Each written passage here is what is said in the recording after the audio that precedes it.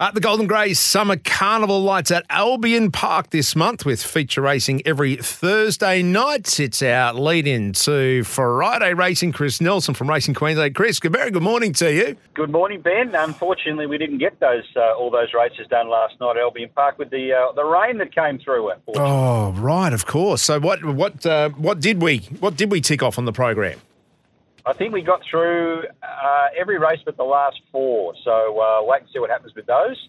I'm sure they'll be rescheduled because they were important races, so we'll see where they end up during the day. I'm sure we'll find that out. But yeah, that rain that came through during the evening and last night put a stop to a few things, including the Greys. Yes, all right. Well, the Sunny Coast is where they're racing today. Let's look into this weekend. What have you got for us, mate? The Sunny Coast, nothing's come through as yet as the track conditions, so we'll see what happens there. I know Dalby today has been abandoned or postponed. They had 60-odd mils of rain out there yesterday afternoon, evening. So tomorrow we go to Eagle Farm. It was a soft 5 yesterday. I'm not sure what will come up this morning. Nothing's been posted as yet. I'm going to go with the best bet of the day in the last race, hoping we get some black figures, and that's number 9, Freedom Rally for Tony Gollan. Comes out of the buffering last start, split a couple of really good horses in Tamerlane and Zoo Style. They would be odds on in a race such as this, as is Freedom Rally at the moment. I think he'll be winning. That's race 10, number 9. Back earlier in the day, race 4, number 3, Blue Spinel, my best value of the day. Another one from the Gollan stable. Ange Jones will ride first up. A very promising mare. She really hit her straps last campaign. She won 3 of 5. She finished no further back than 4th.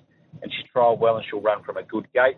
And one just further back there, race 3, number 1. I've gone into terror. Oh, comic. Hang on, Chris. I'll get you to repeat that because we just lost you there. We heard race 3, number 1, and then after that it went silent.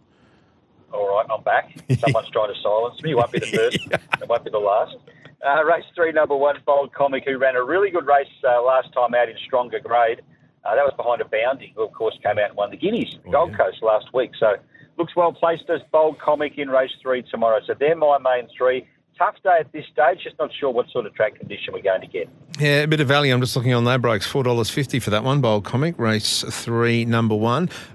Race 4, as I was writing it down and had to get another pen, isn't that always the way, that the pen just stops writing at that point? Race 3, what was the number in that one? Race 3, number 1. Race 4, number 3.